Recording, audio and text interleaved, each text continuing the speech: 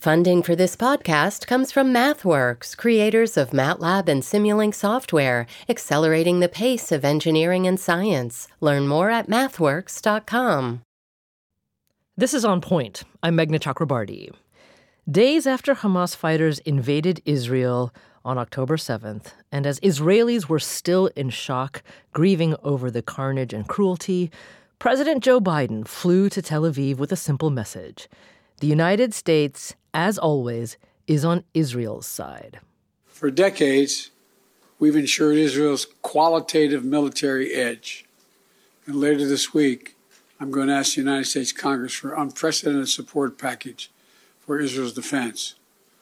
We're going to keep Iron Dome fully supplied so it can continue standing sentinel over Israeli skies, saving Israeli lives. We've moved U.S. military assets to the region, including positioning the USS Ford Carrier Strike Group in the Eastern Mediterranean, with the USS Eisenhower on the way. He also issued this warning to Israel's neighbors. And my message to any state or any other hostile actor thinking about attacking Israel remains the same as it was a week ago. Don't. Now, this has always been the Joe Biden way through his decades in the Senate and now as President of the United States. He always has said the best way to influence Israel is to keep Israel as a steadfast, close ally, able to rely on U.S. support, at least publicly. But lately, there's been a change in tone from his administration. Hints of frustration that the Biden bear hug isn't working. In the last few days, Secretary of State Antony Blinken, Secretary of Defense Lloyd Austin, and Vice President Kamala Harris have all cautioned Israel publicly. Here's Harris. As Israel defends itself, it matters how. The United States is unequivocal. International humanitarian law must be respected. Too many innocent Palestinians have been killed. Frankly, the scale of civilian suffering and the images and videos coming from Gaza are devastating. So today, we'll scrutinize President Biden's years of ironclad public support for Israel and how he's deployed that support during the Israel-Hamas war. We'll also ask whether it's been effective at helping Israel itself and whether it's time now that Biden rethink his approach. So joining us today is Nimrod Novick. He's in Tel Aviv. He's a former senior policy advisor to Prime Minister Shimon Peres and is the Israel Fellow of the American Jewish bipartisan organization, the Israel Policy Forum. Mr. Novick, welcome to On Point. Thank you, Meghna, for having me. Also with us today is David Hale. He's with us from Washington. He's former Undersecretary of State, Special Envoy for Middle East Peace, Deputy Assistant Secretary of State, and former ambassador to Jordan and Lebanon. He's currently a fellow at the Wilson Center and author of the forthcoming book, American Diplomacy Toward Lebanon. Ambassador Hale, welcome to you. Thank you very much, Meghna, and please call me David. Well, I shall do that. Thank you for that permission. Let me ask you both first, and Nimrod Novick, let me start with you. Let's just reflect for a moment on those clips that we heard during President Biden's visit to Israel in just the first days after the terrible attack on October 7th. What did you think of his specific language that he used that day when speaking to not just Prime Minister Netanyahu, but the press and the world at large? Well, I looked at it naturally from an Israeli parochial perspective, and there was no doubt that the chord that he hit struck deeply in Israeli hearts. He gave Israelis the father figure that we don't have domestically. He embraced us.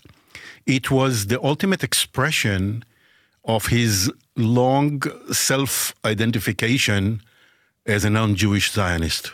And that was a familiar tone to Israeli ears coming from Biden from many years. Would you say that? Absolutely. Only this time it was reinforced with very, very powerful action. Mm-hmm. As you mentioned, the dispatch of the area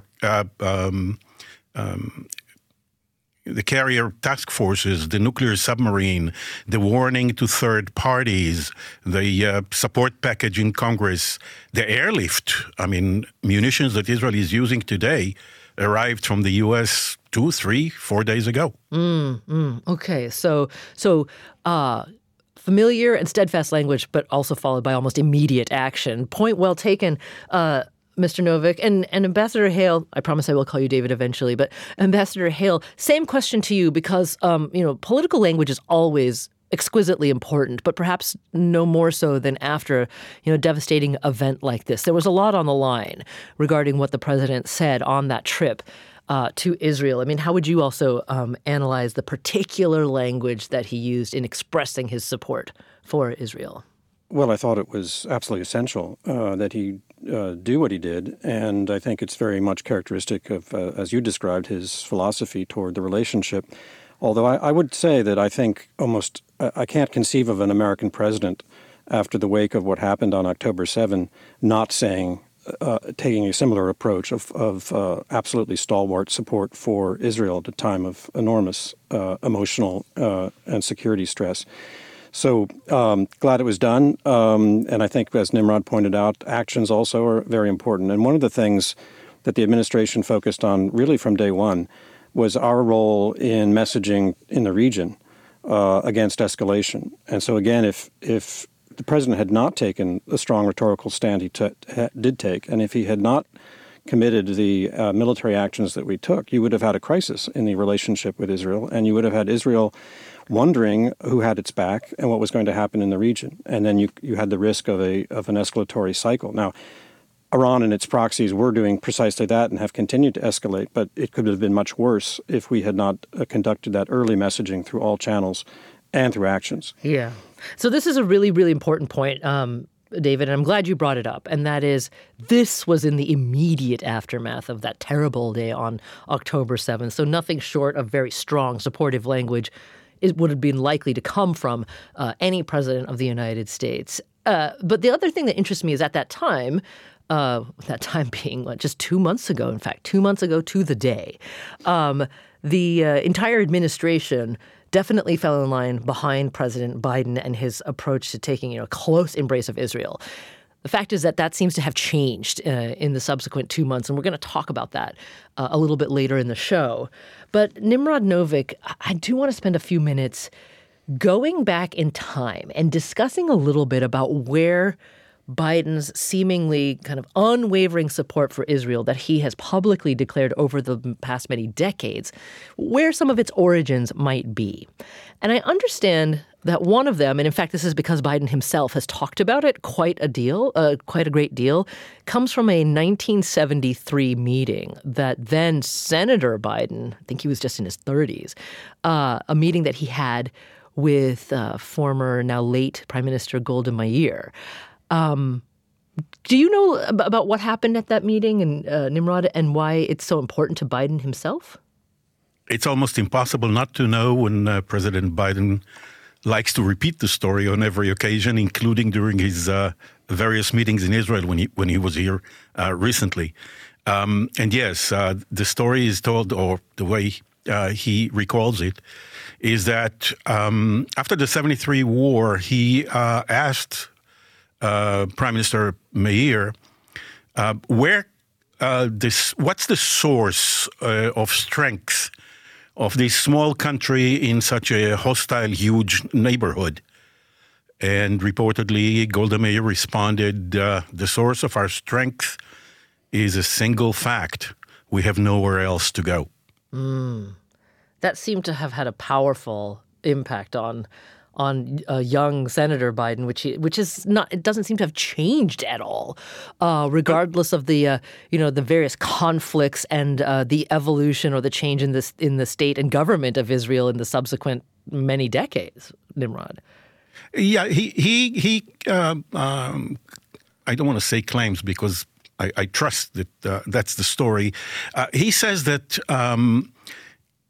his commitment to Israel was born at his parents' home. The education, the way he was brought up, was to believe in the right of the Jewish people for self-determination, and that the main superpower of democracy and freedom should support it. But yes, his relationship with Israel as senator, his record is impeccable in terms of voting record of everything that is supportive of Israel. As vice president, he even surprised some of us because there was an incident when he landed here as vice president and was welcomed by the then still Netanyahu, the government announcing major settlement construction at the time, that this was an anathema to the Obama-Biden administration. He was furious. He went back home, flew back, and in the deliberation, from what we heard, from the deliberation in the White House, he was the one who suggested a soft approach, whereas the president and others thought that Netanyahu should be taught a lesson. That's not how you welcome the vice president of the United States. Well, so we're going to talk more about that division or the rift between then Vice President Biden and then President Obama. But David Hale, we've just got about 30 seconds before we have to take our first break. I mean, do you see that same resonance that Nimrod was talking about from Biden's early meeting in his career with Golda Meir? Oh, sure. I mean, I think that it shows the value of travel by senators and congressmen because they are often in office for a very long time and they build these relationships that are very personal. But it's not all about personality. I think we also have to bear in mind we have very important interests at stake in this relationship, and the president knows that well. Yeah. So what I'm curious to hear from both of you later on is that it seems that President Biden and former presidents of the United States have linked American security to this existential question that Israelis themselves have to live with every day, and whether that link is actually appropriate now. So we're talking today about President Joe Biden's close relationship with the Israeli government and signals that maybe his administration wants that to change in the past couple of weeks. We'll be back. This is On Point.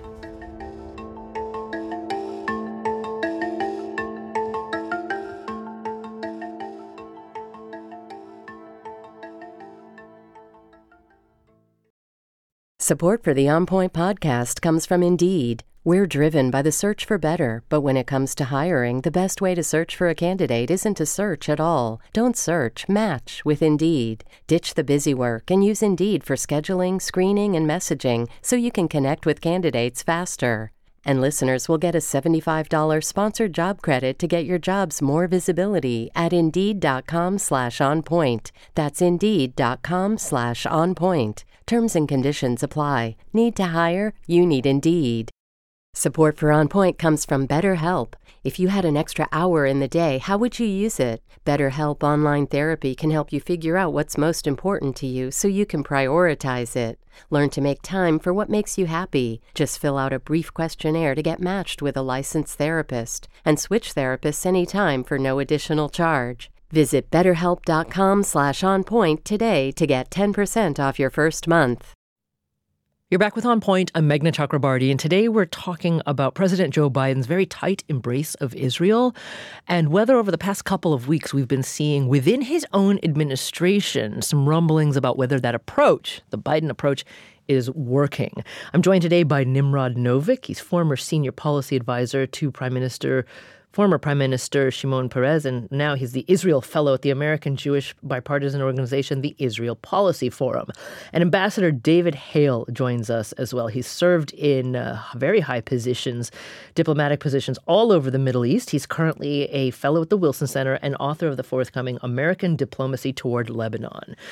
Well, gentlemen, for the bulk of this segment, I do want to go back a little bit in time and talk about what Nimrod, you had mentioned, were the differences in opinion and approach between then Vice President Joe Biden and President Barack Obama. So let's start with a clip from May of 2011.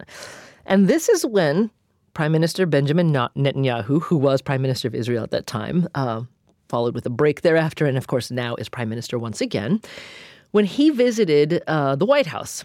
And he basically, during a press conference, gave something of a lecture to President Obama for 7 long minutes in the Oval Office. And the news cameras were rolling. And Prime Minister Netanyahu seemed to be sort of schooling President Obama on the basics of the Middle East conflict. And if you look at the TV footage of this moment, you can pretty clearly see that President Obama, even though he tried to always act in a no-drama way, I mean, his face was communicating anger. So here's a little bit of their exchange, and it starts with Netanyahu, followed by Obama. I can only express what I said to you just now, that I hope he makes the right choice of choosing peace with Israel.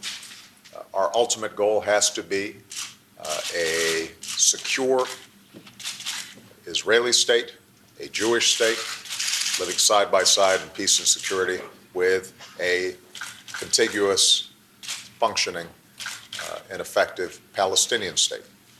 Obviously, there are some differences between us in the precise formulations and language, and that's going to happen between friends. So, Ambassador David Hale, how would you describe what the Obama administration, and specifically President Obama's approach was to Israel throughout his presidency? Well, Meghna, I was in the room in the Oval Office when that conversation occurred. I had replaced George Mitchell, if I can use that phrase, replace a great man, who had left office as special Middle East envoy after 2 frustrating years. But I think, frankly, we had reached the end of a long trail at that point, and the president's frustration level was sky high. I was in the back of the room with the senior delegation, and you could see steam rising from their ears. So that kind of lecturing, as you said, from the prime minister did not go over well. I would say that, to answer your question, President Obama had a very cerebral approach to the issues.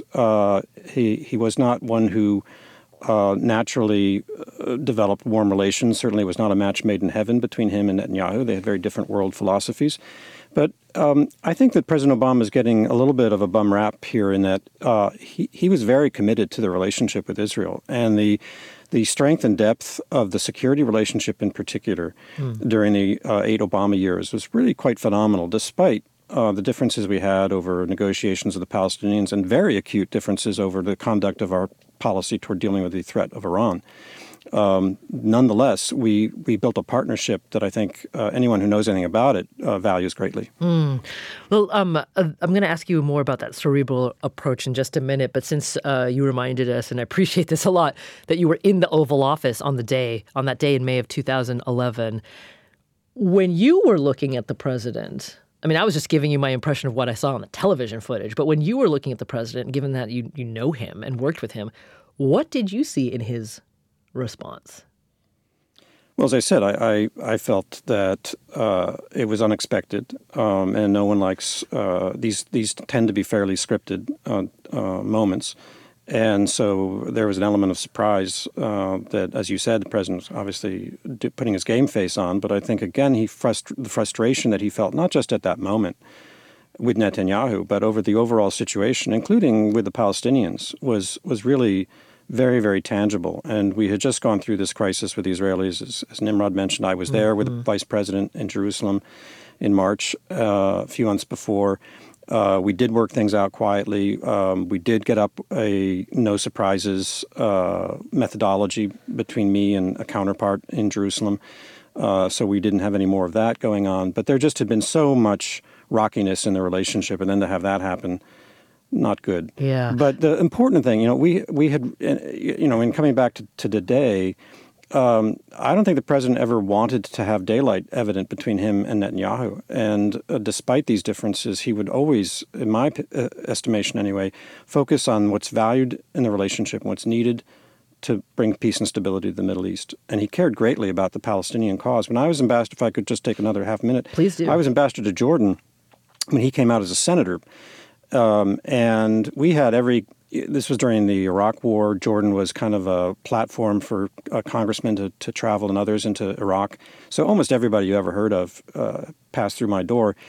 He was the only one who, instead of just seeing the Jordanian leadership, asked to go to a Palestinian refugee camp.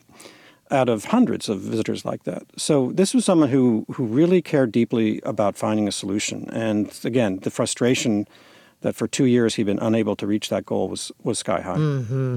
Well, Nimrod Novick, I'm going to come back to you in just a moment, but Ambassador Hale, one more question about, the personal relationship between these two leaders.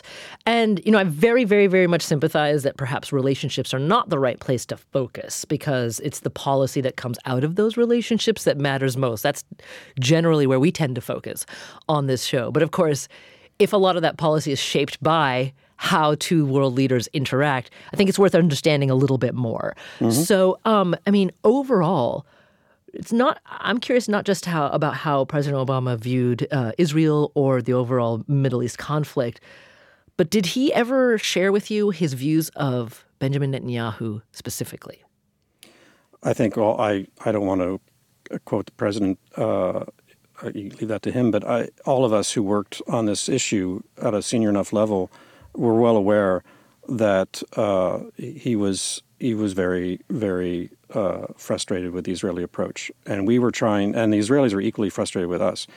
They really didn't think that Abu Mazen was going to respond to the settlement freeze, which the president had set out as a precondition and took us 9 months to negotiate. And they really didn't like the fact that the U.S. administration was constantly lecturing them about how we would take care of Iran. Don't worry about it. We'll take care of it. We'll keep you briefed. Meanwhile, your job is to work on a two-state outcome. And that was not an equation that particular Israeli government felt comfortable with. Wow. Okay. Well, Nimrod Novick, here's my question for you about the Obama approach to Israel and how that was viewed by Israelis, of course. Because in that clip that we played, you heard President Obama say that, the ultimate goal is a secure Israeli state. And then he goes on to say not just living side by side in peace that the Palestinians shouldn't get the opportunity to live only side by side in peace with Israel, but he uses specific language. He says a contiguous, functioning, and effective Palestinian state. How did Obama's view on what he would like to see for the Palestinian people fall on Israeli ears? Well, Israel is hardly homogeneous. Yes. I belong to the school where his words were music to our ears. But that was not the school that was running the country at the time, as David noted. And the government did everything. I should say the prime minister first and foremost.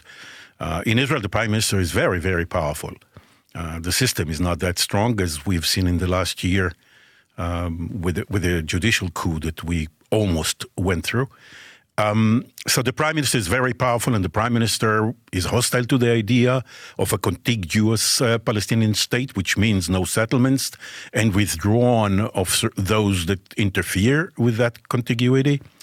From day one, this prime minister anticipated problems with a liberal Democrat of the school of President Obama, and joined with the American right in discrediting him even before he was sworn in, using his middle name, to suggest that he might be either Muslim or inclined toward sympathy. There was a campaign to discredit President Obama even before he took office.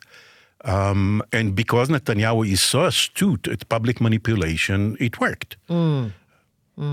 Okay. Wow. Americans are familiar with a similar campaign that took place on the American political right as well here. But it is quite bracing to be reminded that the Israeli right also tried to or looked askance upon the Obama presidency. But regarding President Barack Obama's view of the Palestinian people, I just want to play a quick clip here because both of you had mentioned this. This is from March of 2013 when President Obama gave a speech to an auditorium filled with Israeli university students. Now, of course, the Israeli government itself, as we have explored in the past few minutes, had very, very different views about settlements and the West Bank and Gaza. But here is the response of that President Obama got from the students that he was speaking to. And put yourself in their shoes. Look at the world through their eyes. It is not fair that a Palestinian child cannot grow up in a state of their own.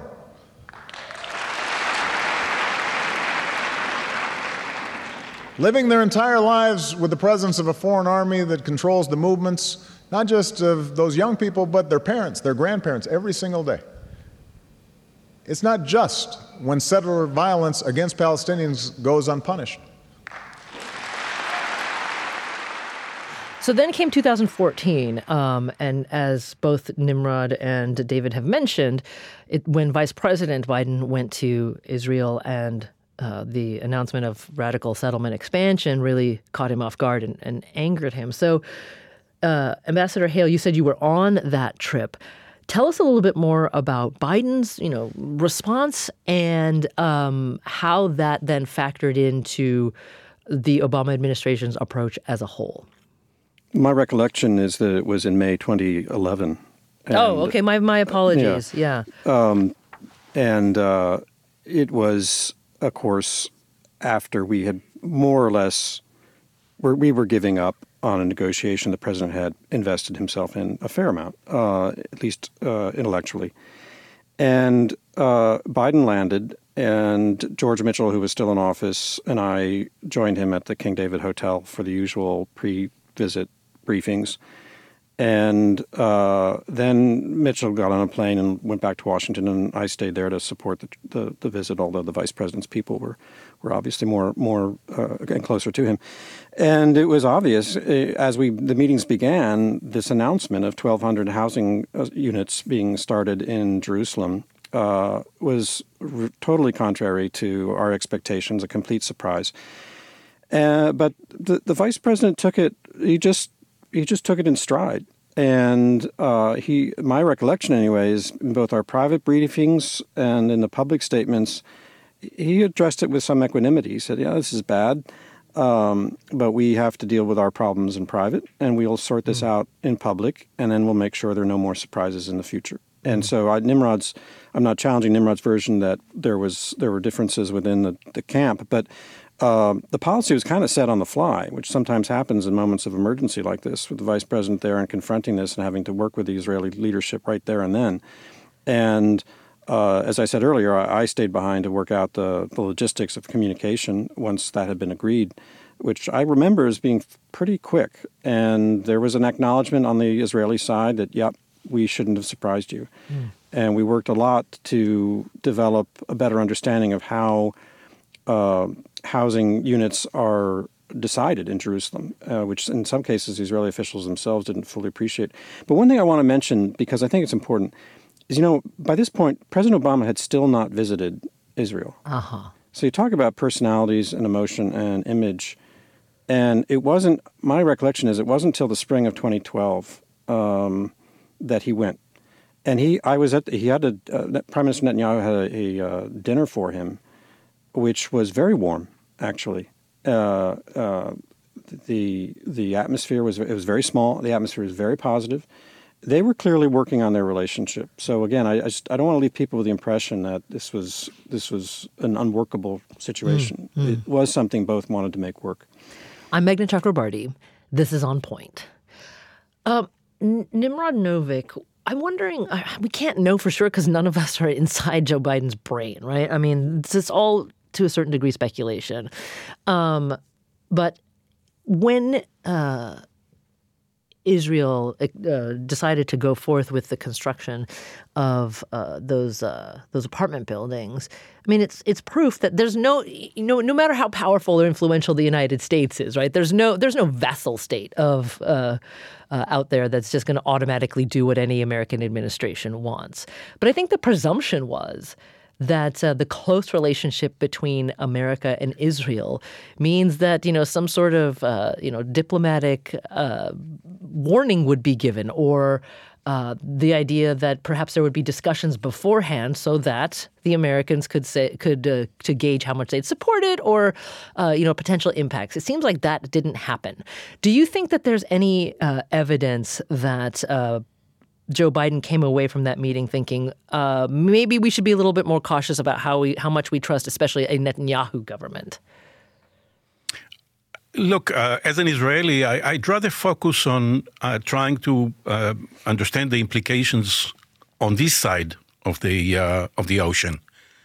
That is to say, when something like this happens, that at least publicly embarrasses the hell out of the Vice President of the United States and the American administration, our greatest friend and ally, the one we are totally dependent upon for virtually everything. We are a sovereign country and we make the decisions ourselves. But to ignore American interests, to do it in such a blunt way, and worst of all, in my judgment, and get away with it. I mean, the very fact that David managed to work out a mechanism to avoid such occasions in the future was well worth it. But what is the lesson learned by Netanyahu? You can really defy Washington and get away with it. Okay. Well, that is a very, very powerful place for us to take a quick break, because the consequences of that is exactly what we want to talk about when we come back. This is On Point.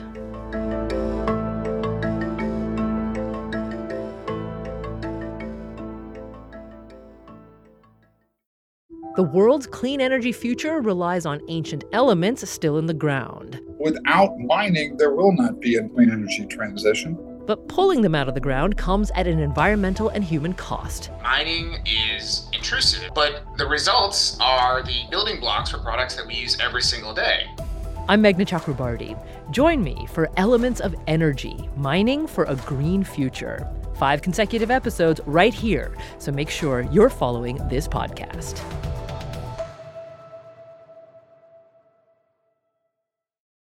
You're back with On Point. I'm Meghna Chakrabarti. I just want to take a quick moment to talk about what we will be having on the show tomorrow. And I'm going to do that by asking you a question. If you've got any land, small backyard to larger acreage, have you decided to stop working that land, to stop trying to make your garden grow the way you want it, or, again, that larger acreage? And have you just decided to let nature do what she pleases?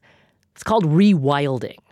And I want to know, if you've done that, what has changed? How have you seen that land change? And how have you seen your relationship with that land and its inhabitants change? So send us your stories via the On Point Vox Pop app.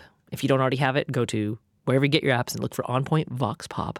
You can also call us at 617-353-0683. So we're looking for stories of your efforts to rewild your land. That's for tomorrow. Today, clearly, we are talking about President Biden's approach to Israel under the Netanyahu government, and also in the midst, of course, of the Israel-Hamas war. Nimrod Novick is with us, and so is Ambassador David Hale. Moving into how, if and how the Biden approach has changed over the past couple of months from that initial very clear, strong, ironclad support that the president enunciated after October 7th. I mean, Ambassador Hale, let me quickly ask you, what do you think the administration's successes have been in the past couple of months with the Biden approach as we've seen it so far? Well, the successes are clearly the strong relationship with Israel is even stronger. And I think there's widespread, Nimrod can address it, but widespread appreciation for the integrity and stalwart nature of that. The second, I think they've done a good job in building support in the G7 for that approach. Even though, as always, there are voices that would like to see a ceasefire immediately. I think the administration's done a good job in communicating to them that a ceasefire that doesn't actually result in eliminating Hamas's ability to fight is no real ceasefire that's worth having. Harder to tackle the question with Arabs and with others about what the day after is going to look like. And that really is where the American role should be strongest, is shaping what comes next. And that obviously the diplomacy is not going to be too public, but we haven't seen yet, at least I haven't seen yet, a workable concept that's going to meet Israeli security needs and build lasting stability. Well, Nimrod Novick, there are other things specifically that have happened in the past month or so that we in the public can point to as temporary successes, right? Of course, we had the release of some hostages in exchange for the release of Palestinian prisoners. There have been humanitarian supplies or trucks that have entered Gaza, and we did have those pauses for a little while. And these are specific things that Biden himself and the administration have asked for and helped work towards. But there are other things that simply there seems to be no progress on, right? The United States and lots of other countries are asking very vociferously now for the Israeli military to try to avoid civilian casualties in Gaza. And then there's also the question of reining in settlers. What do you make of that? Has Benjamin Netanyahu been just very point blank resisting those particular requests? I wish he were resisting them for good reasons. I'm afraid that's not the case. Let me put it this way. On day 1, day 2, day 3, after the horrific, brutal Hamas butchering of Israelis in our south, there was no daylight, as you noted, no daylight between the Biden administration and the Netanyahu government. But here we are, day 60, 61, and we have 2 clusters of major differences, and the administration can no longer keep them private and even accentuate them in an effort to get some move on the Israeli side. One is operational on the conduct of the war, and both you and David mentioned it, the humanitarian relief that Netanyahu was so stingy and still is very stingy about, the humanitarian corridor that he resisted and eventually accepted, the issue of the way the IDF conduct itself in terms of civilian population and non-combatants, and so on. And that's about the conduct of the war. And at the same time, things are going from bad to worse in terms of Jewish terrorism on the West Bank, threatening to ignite that area as well.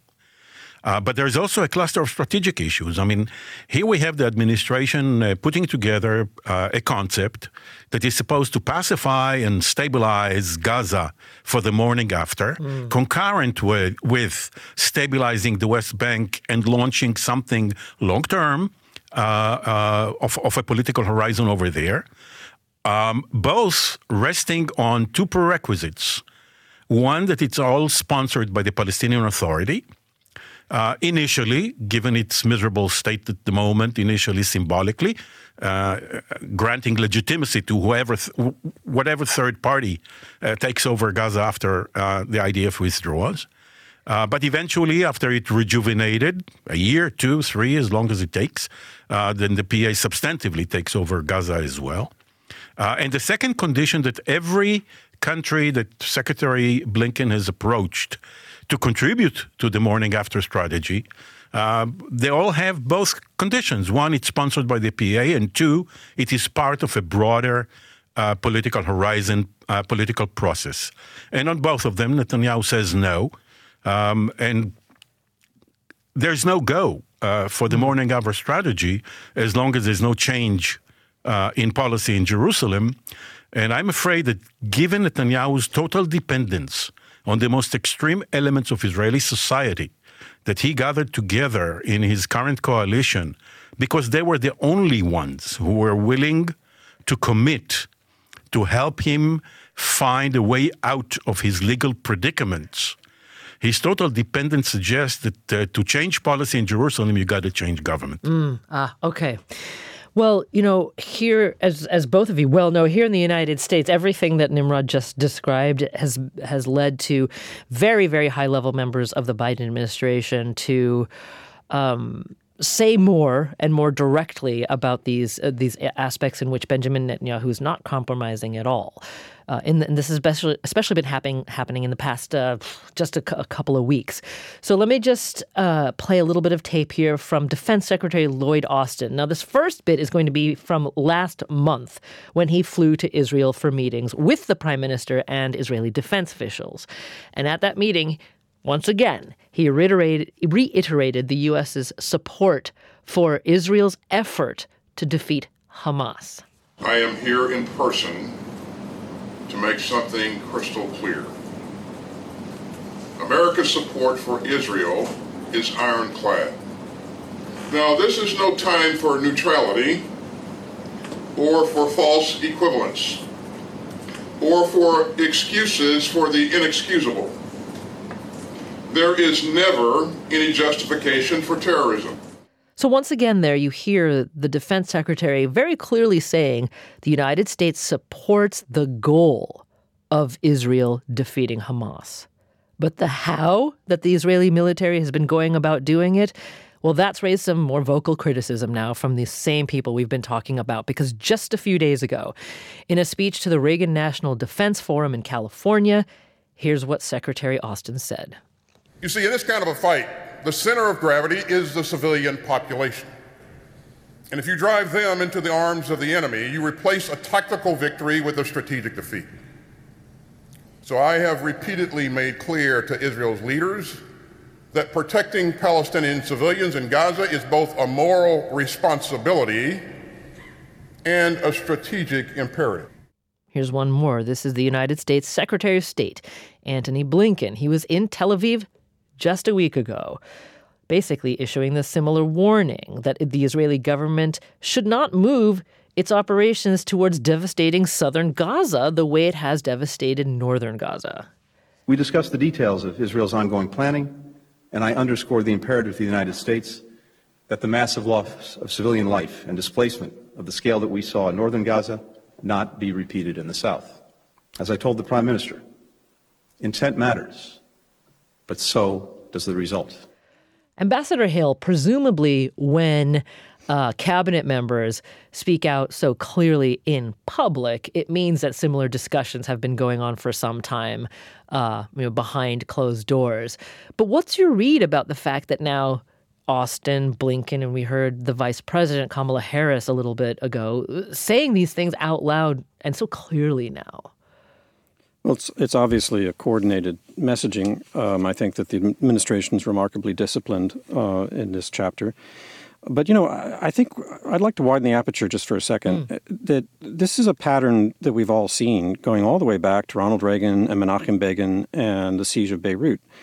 And it's utterly predictable, I think it was anyway, on October 7, that we would have strong U.S. support, that Israel would undertake a really spectacular, I don't mean that in a negative or positive way, but just a shocking offensive to deal with Hamas, that because of the asymmetrical nature of the conflict and the fact that Hamas was using Palestinian people as human shields, there would be very sizable casualties. We know this from past wars. And all of this was utterly predictable. And we would know that it would only be a matter of weeks before public opinion outside Israel would start to turn on Israel, and that would create a political problem, not just a diplomatic problem, for this administration, as we've seen. And you'd have to ask them to what extent the administration is addressing its own constituency as well as decision makers overseas. But, the next predictable chapter is that when this conflict will end, that we will wake up one morning and it will be over. But how are we going to deal with the day after when the actual protagonist here is Iran? It's fine to talk about getting the Palestinian Authority back into Gaza. It's fine to talk about the two-state solution. This is not a moment in which you want to abandon those things. But they're irrelevant because we're dealing with Iran and its proxies here, as is Israel, and they don't want peace. This is what the raison d'etre is, to do everything to prevent us from achieving that goal. That's a point very well taken, Ambassador, because, of course, as you said, none of this is happening in a vacuum. There's a much larger diplomatic issue, not just diplomatic, but security issue to be dealt with here. But that's actually why the change in tone from the administration, if not the president himself, a lot and directly. That's why it's so interesting, I think, right now, because I want to play a couple of other quick examples here. This is actually former President Barack Obama. He very recently spoke to a live audience. It was for a recording of the podcast Pod Save America. And in this recording of the podcast, Obama said the solution for Israelis and Palestinians alike is not for the U.S. to show absolute support for one side or the other. If you want to solve the problem, then you have to take in the whole truth. And you then have to admit nobody's hands are clean, that all of us are complicit to some degree. I look at this and I think back, what could I have done during my presidency to move this forward as hard as I tried? I've got the scars to prove it. But there's a part of me that's still saying, well, was there something else I could have done? Interesting. Obama there saying that to solve what seems to be an intractable and terribly bloody problem, leaders have to admit nobody's hands are clean. Well, that didn't really meet with a lot of enthusiasm from the current Biden administration. They spoke out with expressing their respectful disagreement on that. But here's another voice of many that have been increasing his criticism of the Biden administration, Vermont Senator Bernie Sanders. And he last week had this to say about how the president has tried to influence Israel. The Biden administration has appropriately, and I applaud them for this, been trying to get the Israelis to be more targeted in their approach. But there is little evidence that they have succeeded. And the truth is that if asking nicely worked, we wouldn't be in the position we are today. Asking nicely just is not going to bring about the kinds of changes that are needed. Nimrod Novick, we only have 2 minutes left. So what might the Netanyahu government or the prime minister himself feel that the United States could do, given this increasing criticism of the very close relationship of the United States and Israel? Or, as you said earlier, if Netanyahu learned from the Obama administration that he can do what he wants with no consequence, does it matter how the U.S. changes its approach at all? Exactly. There is the unavoidable and there is the avoidable. Civilian casualties are unavoidable, and I believe, contrary to some criticism worldwide, that the IDF is conducting itself as carefully as any army ever in that regard. The setting is impossible, and I don't need to elaborate. You mentioned it earlier. But what is avoidable is haggling over every truck of humanitarian assistance. I mean, the Prime Minister of Israel should have been the one who is leading, doubling the international demand for humanitarian supplies, humanitarian corridors, and all that. I mean, here is the administration telling the Israeli Prime Minister, we want to help you, but we need you to help us help you. You need the time for the IDF to complete its mission. We believe in that mission, but en route, you got to do certain things that make it possible for us to help you. And here is the Prime Minister, totally dependent on most extreme elements of his coalition, chooses his coalition over his relationship with Washington and possibly the possibility of accomplishing the mission in Gaza. Well, Nimrod Novick, former senior policy advisor to former Prime Minister Shimon Peres, thank you so much for joining us today. Thanks for having me. And Ambassador David Hale, he served in diplomatic posts all over the Middle East. He's currently a fellow at the Wilson Center and author of the forthcoming American Diplomacy Toward Lebanon. Ambassador Hale, thank you so much. Thank you, Meghna. This is On Point.